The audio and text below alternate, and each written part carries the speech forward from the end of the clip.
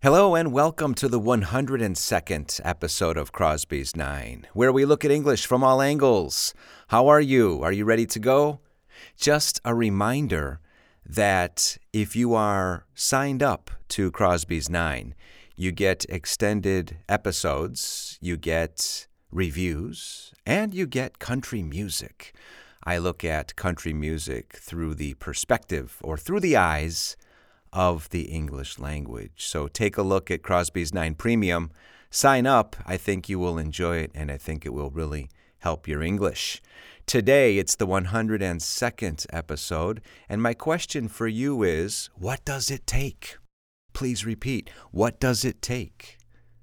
What does it take to learn English well? Do you remember this expression? What does it take? It takes practice. It takes time. It takes effort. Please repeat. What does it take? Please repeat. It takes time. It takes effort. It takes hard work. So in this case, the verb to take means require. What does it take? What does it require? What does it take to learn English well? Well, I've talked about this on several occasions. It takes hard work. It takes time. It takes willpower. And it takes concentration. Please repeat, it takes concentration and it takes willpower. Are you pronouncing the S there? It takes. I'm going to start to call that the magic S, the S that will make your English fantastic, if you remember to pronounce it. A couple tips before we begin with some of the content here. I want to remind you how important it is to speak slowly when you speak English. Many people don't want to speak English slowly because they think people will laugh at them, because they think people won't think they speak English very well. Think about the importance of communicating. What is the purpose of communication? It's to make yourself understood. It's to make yourself understood. Please repeat, what's the purpose of communication? It's to make yourself understood. So what does it take to make yourself understood? It takes a lot of things when you're speaking a language that isn't your native language, but I have a couple recommendations. Speak slowly. Why is it a good idea to speak slowly? And again, repeat, why is it? Why is it a good idea to speak slowly? Because you will pronounce your words better, because it will give you time to think, because you won't make as many grammatical mistakes if you speak slowly. It's not your native language, so why attempt to speak it as quickly as you do your native language? It doesn't make sense. So the idea here is to make yourself understood, so that you can participate in a conversation, so that you can contribute to a conversation in English.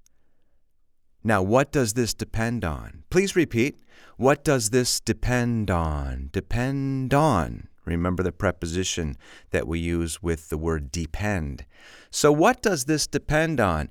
Again, I insist, it depends on your ability to concentrate, and it depends on your ability to have this willpower to continue to move forward with your English, to continue to not make mistakes. It's frustrating to hear people make the same mistake over and over.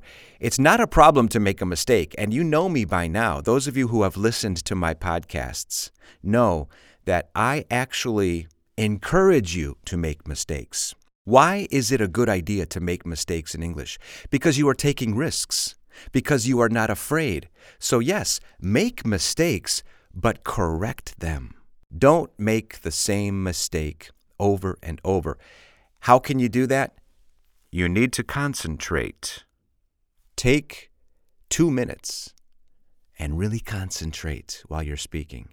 And again, I am referring primarily to remembering to pronounce the S in the third person singular, and I am referring to finishing off your words in English. Do you remember the verb to finish something off? To finish off means to completely do something until the very end. It means to take something that is almost complete and fully complete it. So as you are speaking a sentence and you are finishing a word, you need to finish the word off, which means you need to completely finish pronouncing the word. Not the were, the word. Not the verb to ask, the verb to ask. Not the word affray, the word afraid. Not she speak, but she speaks. If you learn how to finish off your words in English, you will improve your English tremendously. All of this has to do with mastering the very, very basics of English. And what happens when you finally know how to master the basics in English? It becomes fun. English is fun. Why is it fun? Because you start to improve exponentially. You don't have to worry about remembering the basics of English because they are incorporated naturally into your English language structure. You don't need to think anymore. But if you don't make the effort today, you will never reach the point where English becomes fun and where English becomes pretty easy, actually, once you have mastered the basics. How can you master the basics? Well, I just told you. You need to concentrate and you need to make an effort. I call that willpower. Now, once you have learned these basics, you need to use them properly. We have an expression in English, use it or lose it. Use it or lose it. This is particularly important with vocabulary. When you learn new words, you need to start to use them. It's the best way to remember the word, and it's the best way to solidify the word into your English language vocabulary. Use it or lose it. How do you spell lose? Please repeat. How do you spell? How do you spell? How do you spell? How do you spell? How do you say? Can you repeat it? Please repeat. How do you spell? How do you say? Can you please repeat it? Those are the types of sentences you need to know. And I know you know them. How do you spell it? How do you pronounce it? Okay. How do you spell lose? L-O-S-E. L-O-S-E. Is lose a regular verb or an irregular verb? It's an irregular verb. Lose, lost, lost. Please repeat. Use it or lose it.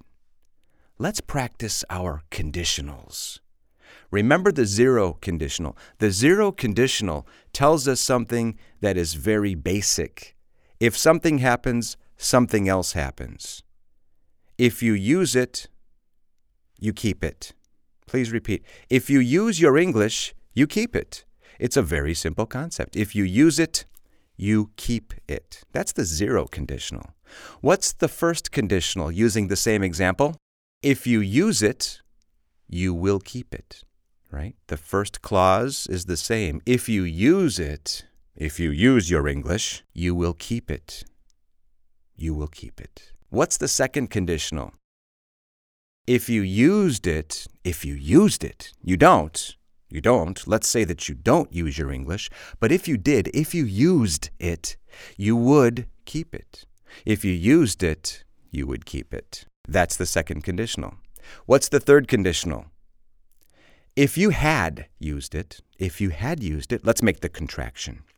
If you'd used it, that's a little difficult, right? But do it. Imitate me. Instead of saying if you had used it, let's use the contraction. If you'd used it, you would have kept it. Well, let's make the contraction in the second clause. You would have kept it. Again, if you'd used it, you would have kept it. Or to simplify, if you had used it, you would have kept it.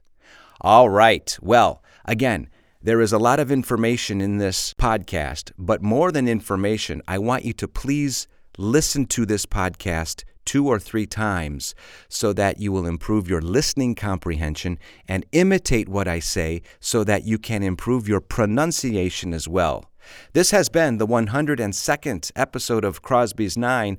Again, I invite you to check out Crosby's 9 Premium, where you'll get country music and extended versions and reviews of Crosby's 9. Okay? That's all for now. Thanks for listening. I'll see you soon. Bye-bye.